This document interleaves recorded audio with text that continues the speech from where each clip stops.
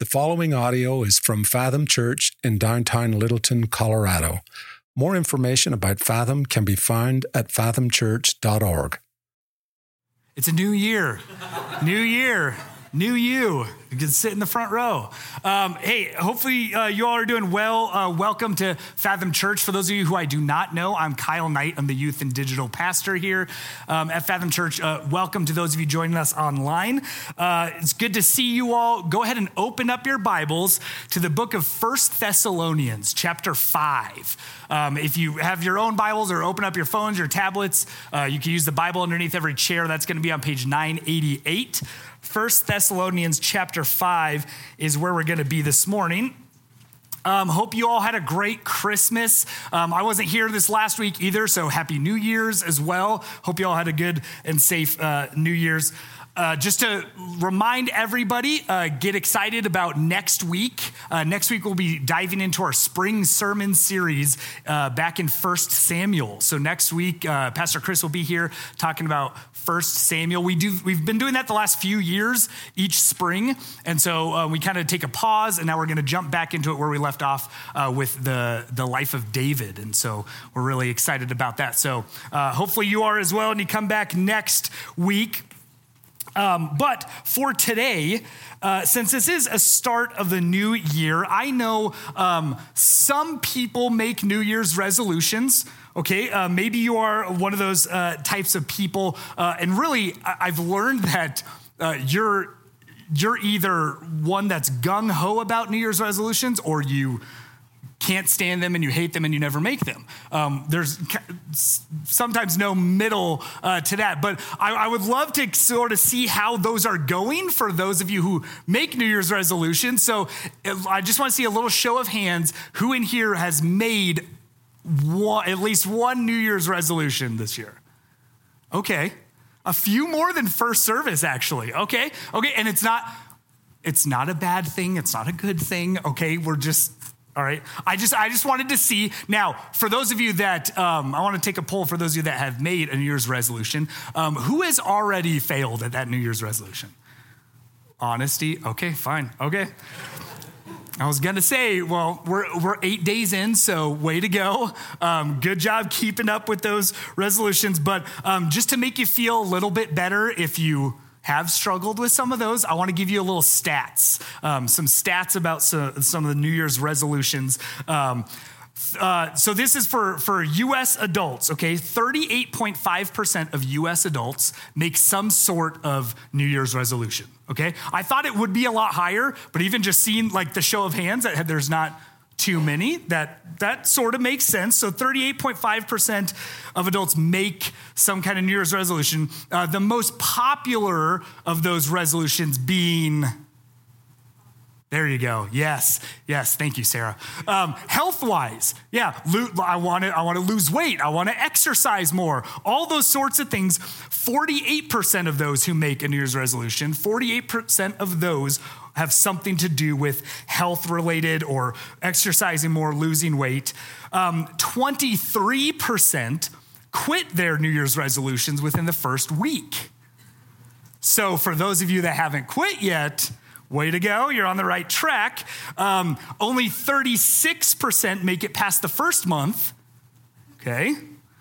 And the last one, here's the kicker. Only 9% are actually successful in their New Year's resolution, whether that's they go the entire year or they go until they've completed whatever goal that is. So if you're already struggling a little bit, you're not alone. And if you've already failed, there's always next year, right? You can just wait till next year. But because we're starting a new year, this is really the perfect time that many of us are focused on what are some of the things we might do in this upcoming year to sort of better ourselves, right? To change some things that we've been doing in our lives, to set goals for ourselves. If you don't like resolutions, maybe goals is a better word for you. Continue to work on ourselves in this upcoming year. And for some reason, it's like this natural sort of tendency, this natural desire for humans to want to work on ourselves, right? To change ourselves, to better ourselves. And most of the time, I feel like we're not really good at it. right? Maybe that's just me, but we fail at it a lot, right? We just can't seem to finish something that we've started when it comes to working on ourselves. And that brings us to our text this morning that we're going to look at. So get in front of you, 1 Thessalonians chapter 5. We're only going to look at 2 verses this morning, okay? But I feel like these are 2 very important verses that I believe is really going to sort of set us straight in this new year as we're kind of looking at maybe bettering ourselves or setting goal for ourselves. I think this will sort of set us straight and help us remember the truth about our progress on ourselves and what this kind of looks like and what it should look like to us. So we're going to be in 1 Thessalonians chapter 5, verses 23 and 24. So verses 23 and 24, I'm going to read them for us really quick, and then we'll dive into it. So starting with verse 23. Now may the God of peace himself sanctify you completely, and may your whole spirit and soul and body be kept blameless at the coming of our Lord Jesus Christ. He who calls you is faithful. He will surely do it. And you see, church, the new year brings on this attitude of change in us. Like it brings on out the motivation to want to better ourselves, to make changes to ourselves, to work on ourselves. And I mean, really, it's kind of, that's why we do it at this time of year. Like what better way to start it what better time than to start a new year with new goals, to want to be healthier, to want to exercise more, to maybe go after that new career, whatever that is, to want to strive to love more, to have deeper, committed, authentic relationships, to start working on ourselves more, to feel better and be stronger and be confident, to be more gracious, more hospitable, just to be happier. Like all those things are good, by the way. But I think as Christians, like if you call yourself a Christian, if you call yourself a believer and follower of Jesus as Lord and Savior of your life, I feel like we try so hard to fix ourselves and work on ourselves and do this work ourselves. And then when we do, I feel like more often than not, we end up failing and we can't seem to finish. Like we have that motivation, that excitement, what that new year even brings, that drive, and then it seems to fade over time, some quicker than others, and we give up, and then we stop working on ourselves. We fall short because it's hard. It's hard work to work on ourselves, and we forget that we have a God, the God of the universe, that is continuously working on us himself. And so that's what the Apostle Paul is saying here. He's reminding us here in this book of 1 Thessalonians, which really is, this is a letter to the church in the city called Thessalonica, which is modern day Greece. So to help you get a picture of that, modern day Greece. And this is said to be one of Paul's first epistles. So an epistle, really just a letter that an apostle is writing to a church or a group of people. So this is Paul's letter to the church of really modern day Greece in Thessalonica. And so we see here towards the end of this first letter to this church in Thessalonica, in which Paul has really been encouraging his brothers and sisters in a place where this is shortly after the life and the death of Jesus, his resurrection, his ascension into heaven. But now we've got a place where the Roman government was throwing all sorts of persecution at these new Christians, this new church, these new followers of Jesus. They're being persecuted like crazy, so much so that it drives Paul and Silas, really his right-hand man, out of the city. But also, in the midst of all this persecution this church is facing, these new Christians, this church seems to be flourishing. This church is growing. They're crushing it. They're staying strong in all of this. And so Paul is really writing this letter to continue to encourage this new church in Thessalonica to continue what they're doing and to build them up. And so we see here that Paul encourages them by saying, now, may the God of peace himself sanctify you, and may your whole spirit and soul and body be kept blameless at the coming of our Lord Jesus Christ. So one word I really want to focus on for the rest of our time today in that first verse is that word sanctify. We're going to look at that word sanctify. And the reason I want to focus on this word is because Paul is giving this church some reassurance in the midst of their struggles. And I feel like that's really the same reassurance that I believe we all need. Whether it's at this time of the year or whatever it is, when we're focused on bettering ourselves, maybe we're struggling, maybe we're just already in the thick of it this year, I feel like we need some reassurance and some encouragement that Paul is giving. And so we're going to be talking about this word sanctification. And so first I want to define what this term means, sanctification, okay? To sanctify something literally means to set apart something. To set apart something, to make something different and distinct, to set apart for a special purpose, okay? Or breaking old associations and forming a new one. So this process of sanctification is setting something apart for a special purpose. For example, a dress is a dress, right? Ladies, I think, I don't know. I mean, I'm a guy. A dress is a dress, right? But a wedding dress is more than a dress, right? A wedding dress is set aside really for a special purpose, right? It's for a wedding. So you would see a wedding dress, at least I think so. A wedding dress is set aside for something more special than just a dress. And so sanctification is the process of us Christians. If you are a Christian, if you are in Christ, sanctification is that process of us being set apart as special for a purpose by God. This is sanctification. Now, we need to understand this really important thing, that sanctification is a process. Okay, it is a process.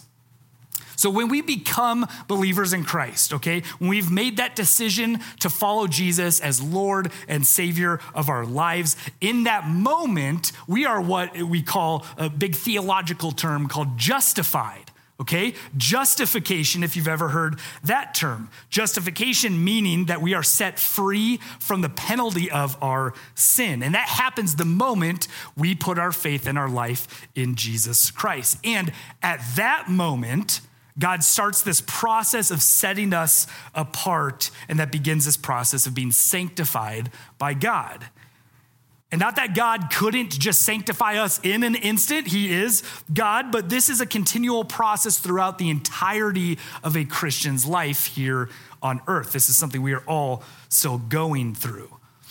Now that's really, really important to understand, because as we explore this process of being sanctified and what this kind of looks like and what God intended this to look like, we need to understand that this is continuing in our lives today, that we are a work in progress, right? That we're not finished yet. God's not finished with us yet, and we are continually being worked on.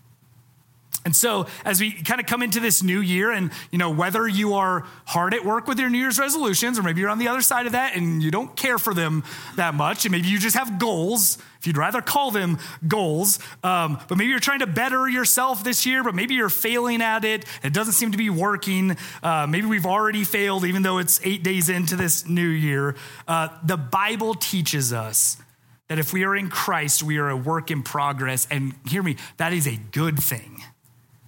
That's a good thing. That's the best thing that we can hear. And I know some of us are like, man, no, I want to finish that. I want to be done with that goal. I want to say that like, I am done with that. I'm finished. I'm complete or whatever. But man, it would be a letdown if you were one of those people to hear like, hey, you are not done yet. You are still a work in progress, but we aren't there yet. We're not complete. We haven't made it yet. And we're being worked on as we speak. And so with that in mind, I kind of want to break down these two verses, and I want to give us 4 ways that will help us understand the work that God is doing in each and every one of our lives if we are a Christian. And hopefully it'll help us understand that he is not done with this yet, and we are still a work in progress, so that we can have confidence in what he is doing for us and in us, and not what we are trying to do for ourselves. So just these two verses, we will see what, I'm just going to call them the 4 Ps. Okay, we're going to go 4 Ps. I know it's alliteration. That's what pastors do, to help with this whole process of sanctification. Okay, and those are, we're going to look at the person, the purpose, the posture, and then the promise of this. So let's start with the first one in the person. The person. Verse 23 starts out by saying, now may the God of peace himself. So Paul starts by saying, may God, the God of peace himself, that's how he starts this.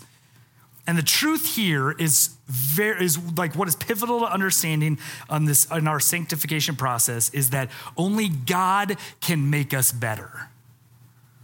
Only God can make us better. You see, especially when it comes to our goals and our work ourselves, man, like we could work out endlessly. We could jump on that bike at the beginning of the new year and do 2 miles and feel like we're dying already. We could lose all the weight we ever could dream of. Like we could earn all the money we ever wanted to improve our circumstances, have the most quality time with friends that we could ever dream of to brighten our day or our week. But only God can sanctify us and set us apart and change us and make us better. And when we think about, as believers in Jesus, when we think about what's the most important thing of our lives, and that's our personal relationship with our Lord and Savior and our growth in him, we've got to think about, okay, what comes first then? Like, what's the source of that? And like Logan read up here, he read up here what Jesus says himself in John 15:5. He says, I am the vine, you are the branches. Whoever abides in me and I in him, he it is that bears much fruit. For apart from me, you can do nothing. So through our own efforts of our goals or New Year's resolutions, like we can make and break and we can try and better ourselves in any way we can. But Paul is saying, hey, that God, the God of peace, I love how he puts that in there. The God of peace himself, it starts with him, not us, but him.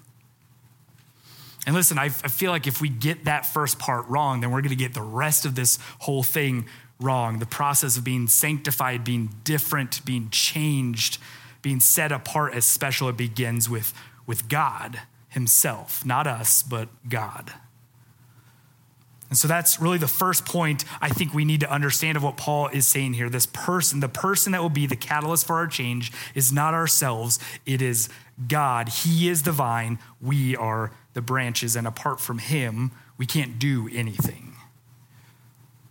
And so number 2, so first we've got the person who isn't us, it is God, which is a good thing, the source.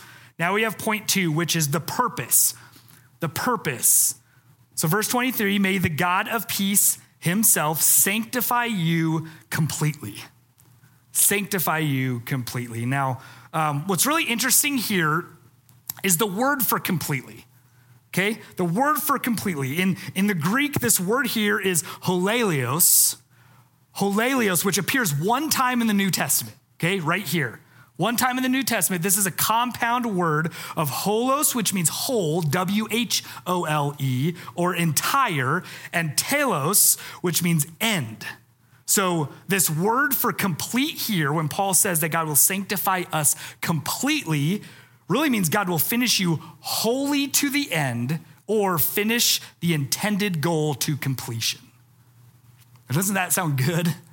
Especially for those of us who are not good at working on ourselves and maybe fail at our goals and our resolutions, that God will finish you wholly to the end and finish the intended goal to completion. I saw this John Calvin commentary on this verse, and I wanted to share it with you because I think it helps us understand what God wants from this process of sanctification. I'll put it up here on the screen. It's pretty simple. He says this, he said, God intends the entire renovation of a man. God intends the entire renovation of a man. So that kind of got me thinking, do we have any HGTV fans in here? Come on, yeah, me neither. Yeah, I saw a few. It's okay. But it's funny when, right as I got married, Me and my wife lived in a little one-bedroom apartment up in Broomfield, and I'll tell you, we were obsessed with watching HGTV shows, home renovation shows, dreaming about someday owning our own home and getting to do some of these things, some of these renovations. Like we would always point out things to each other of what we loved, like, oh, I just love barn doors. Don't you, honey? Just love barn doors. Or, oh, well, you got to have an open concept. Like, duh, right? Or my favorite of all is, oh, I love the curb appeal of that house.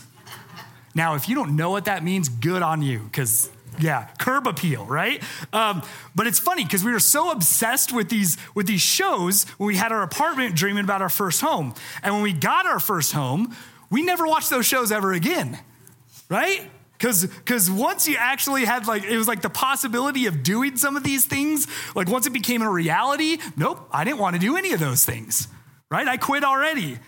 But what's great about those shows, and if you've seen them or you've seen commercials, shows like Flip or Flop or Property Brothers or Love It or List It, yeah, or the absolute best before they stopped doing their show, Fixer Upper, right? Chip and Joanna Gaines, yeah, strong Christians, right? Their stuff's in Target, so that makes them the best, right? You get their stuff at Target.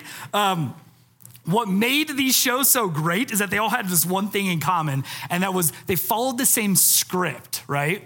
And my wife hates this because whenever I watch I'm gonna say reality TV, I always watch it with like a producer's brain of oh, yeah, I know exactly what they're going to do. She hates that. But really, they follow this same script. If you know what I'm talking about, you know this. They get this dumpy house, right, for next to nothing, right, dirt cheap, which doesn't happen.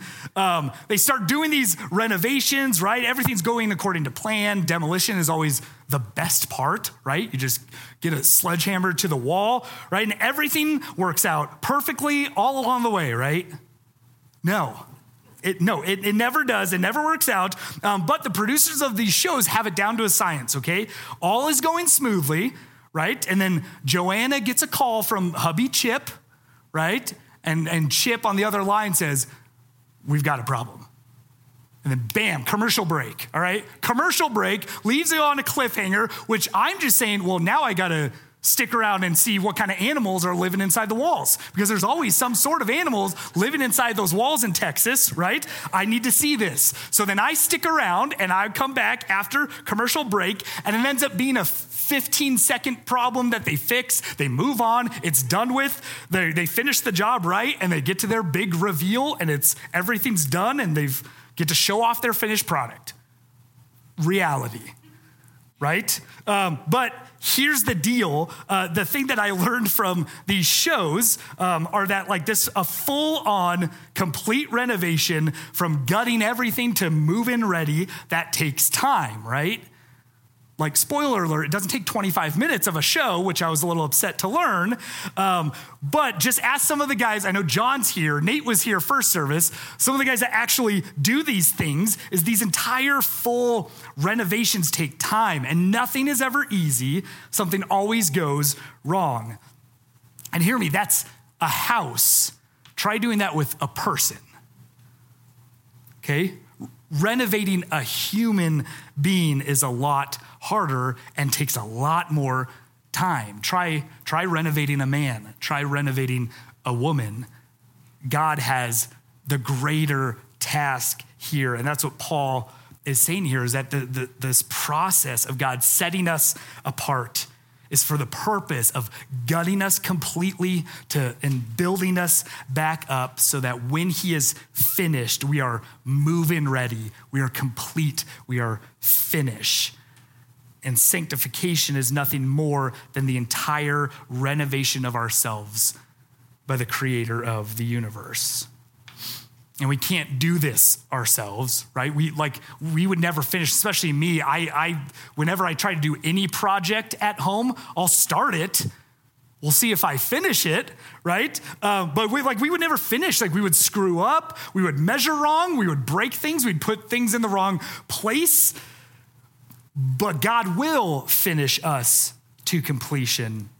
And he can't wait to show off this finished product in front of everyone with this big reveal. So we've got the person which is God, not us, and we have his purpose, which is to completely renovate our lives until we are finished. So I feel like the logical question then is like, okay, in this process of sanctification, like where do we come in? Like, where's my role in this? Like, what does our Christian, our posture need to be? And so let me read this again, verse 23. Now may the God of peace himself sanctify you completely, and may your whole spirit and soul and body be kept blameless at the coming of our Lord Jesus Christ. So now we get to our part. Okay, our role in this, and comparatively, obviously, to God and sanctifying us continuously, renovating all of us, like we don't have that big of a role, but it is super, super important.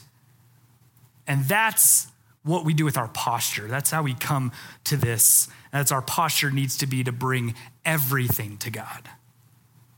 Not just our bodies, but our whole self, or what some experts call a trichotomist view of a person: body, soul, and spirit. 3 parts, all parts. Not just giving him pieces of us, right? Not just letting him renovate the upstairs of our house, but don't touch the main level, right? You could just do the upstairs, right? Not letting him just take care of one of the bathrooms, but like, oh, the closet, don't touch the closet. You don't need to go in there, right? Not just saying, oh, well, God, you can have my marriage. You can have my marriage, my relationship, but the times that I like hang out with the guys or whatever, all my like friendships and what we do and everything, that's off limits. Like I'll just let me do that. You can have my marriage though, and everything that goes on at home, but what I'm doing with my friends, just don't worry about that. We need to give him all of us, body, spirit, and soul. And it says we are to be kept blameless. Well, I'm out. Anybody else? Anyone else in here not blameless, right? That seems impossible. This word blameless here is a legal term. And what it means is to be acquitted in the court of law. Meaning that God, again, God, the person, not us, will sanctify us, set us apart as whole, finished, special, so that we are free from every fault. We are guilty, right? We are guilty, but he frees us from every fault. We are guilty. We have a punishment, our right and just punishment, but he says we aren't guilty and we are free from our faults. And this is God's desire for all of his children, that he might make us without fault, perfect, when he is finished with us, blameless. If you don't know this by now, Christian, we can't do that ourselves, right? That price is way too high for us to pay on our own, but God paid that for us, right? Even just a couple weeks ago, we were celebrating the birth of God's son in Jesus, fully man, fully human, fully God, who came to this earth and then later paid that price for us on the cross, something that we couldn't do ourselves. So he is sanctifying us to bring us to a place of being complete, without fault, perfect children of his, as we give him our everything, every part of ourselves, not just pieces of us, but all of ourselves. So, and last, as I kind of start to wrap this up a little bit, how do we know this? Like, how do we know this? How do we know he's going to deliver on this renovation timeline that he's got for us? Right? Like, how do we know that this layout for this plan for our body and spirit and souls are going to be complete? So he seals it with a promise, and that's this next part. It says this in verse 24, he who calls you is faithful. He will surely do it. He is faithful, and he will surely do it. Listen, he's not one of the 23% of us that give up on their resolutions, right? That say they're going to complete something, and then after maybe the first week, they quit. It's too hard. They give up. He isn't the contractor that says he's going to put this massive, amazing kitchen into your place, but then doesn't have the budget to accomplish it, right? He isn't full of empty promises or empty commitments or unfinished jobs. He is faithful. And hear me, he's done it all over Scripture. We see it all over Scripture that he's done it, and he will do it again. He will surely do it again. It doesn't say he might, right? It doesn't say he might do it. If the money works out, if the budget works out, or if he has the time to do it, or the resources to do it, or man, if the foundation just holds up on your house, on you, or only if he doesn't get caught up in another job helping somebody else renovate their lives. No, he says he will do it. And here's some encouragement for all of us. I feel like it doesn't depend on us. It doesn't depend on how hard we work or how positive we are, how much motivation we have, or how much money or time or resources we have, which is good news that he will finish the work he started in us. He will do the work to make us blameless children of God, finishing work on us to completion. He's not done with us yet, but soon. And so I want to sort of wrap this up by giving a little illustration that I was reading as I was kind of getting this all ready this week. And it starts with in the year 1464. It was a good year, right? Anybody else remember it? Yeah. 1464, there was a sculptor by the name of Agostino de Ducci, okay? I speak Italian, right?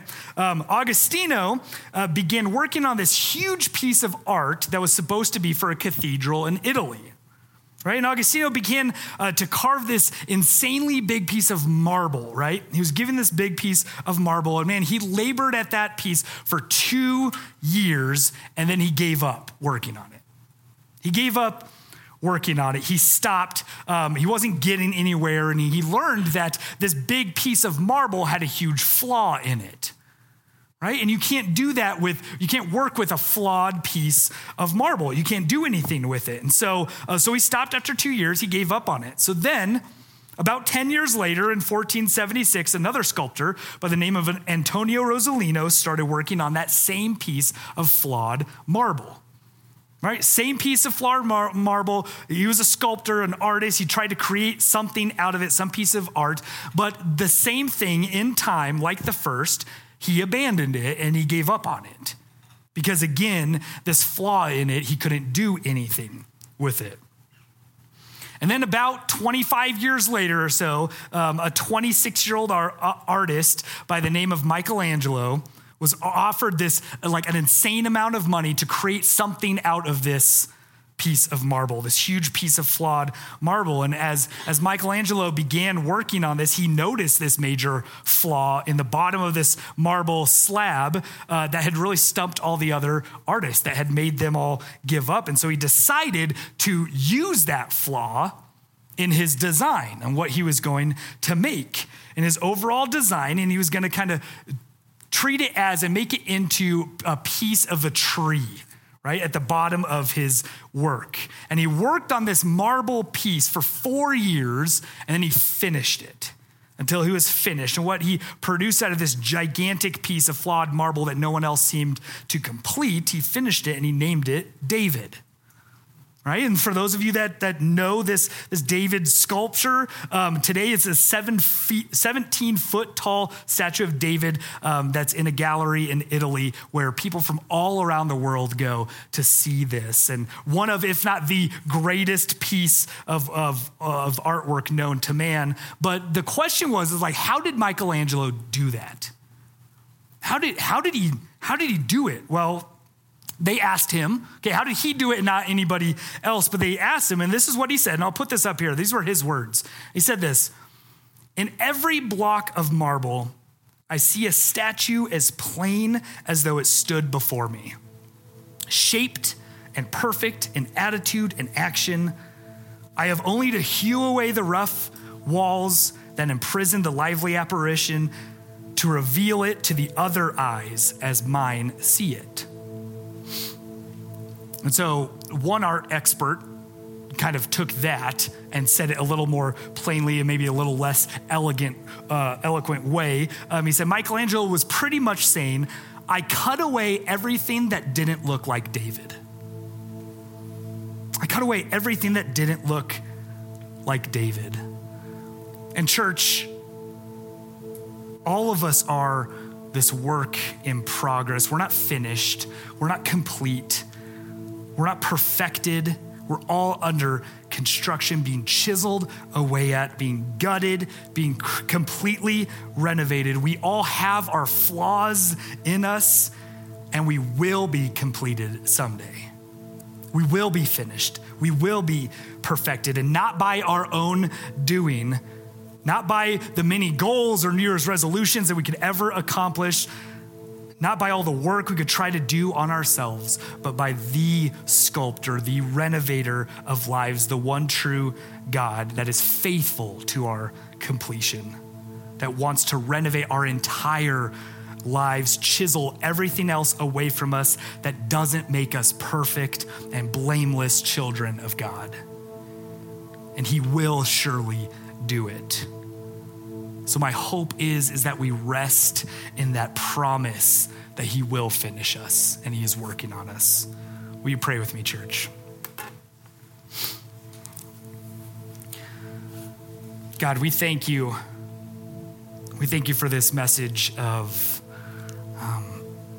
that each and every one of us, you're working on us. God, that each and every one of us, we have our flaws. We are so far from perfect, God. But God, you are still chiseling away at us, helping us become perfect, blameless children of you, Father. And God, I just pray for each person in this room or those watching online, those who are here with us today, God, that maybe we're at a point in our lives right now that we're frustrated, that we continue to fail, we continue to try to work on ourselves, to better ourselves, whatever it is, God, and it's just not working, God. And I just pray that we can wrap our minds around this and our hearts around this process, that you are doing the work in us, God, and that you will complete us and finish us to completion one day, God. God, I just pray for all of us that are struggling right now, that are trying so hard, God, that we will just learn that to give you each and every part of us, not just the parts that we want to, God, but those closets, those other rooms that we just don't want you to touch, God, but that you want all of us, God. And I pray that we can learn to give you those pieces of our lives, give you everything, so that you, God, the creator of the universe, can completely renovate our lives. Completely renovate every little piece of our lives, God, that we're afraid to bring to you, God, that you could just gut that and build us up into what you want us to be in children of you, God. God, so we thank you for this time. We thank you for this passage and hearing that it's not about us, God, and it's not anything that we can do for ourselves, and that's such a good thing because we are not good at this and we fail and we will fail, God. But God, you are working on us each and every day, and we thank you for that, God. And we just pray that we can learn to rest in that promise that you've got us and that you are working on us and that you will complete us someday.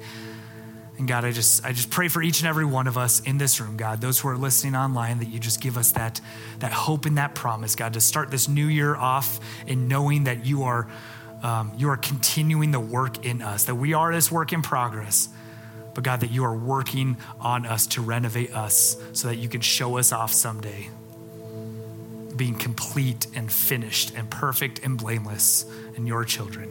God, we love you and we pray these things in your name. Amen.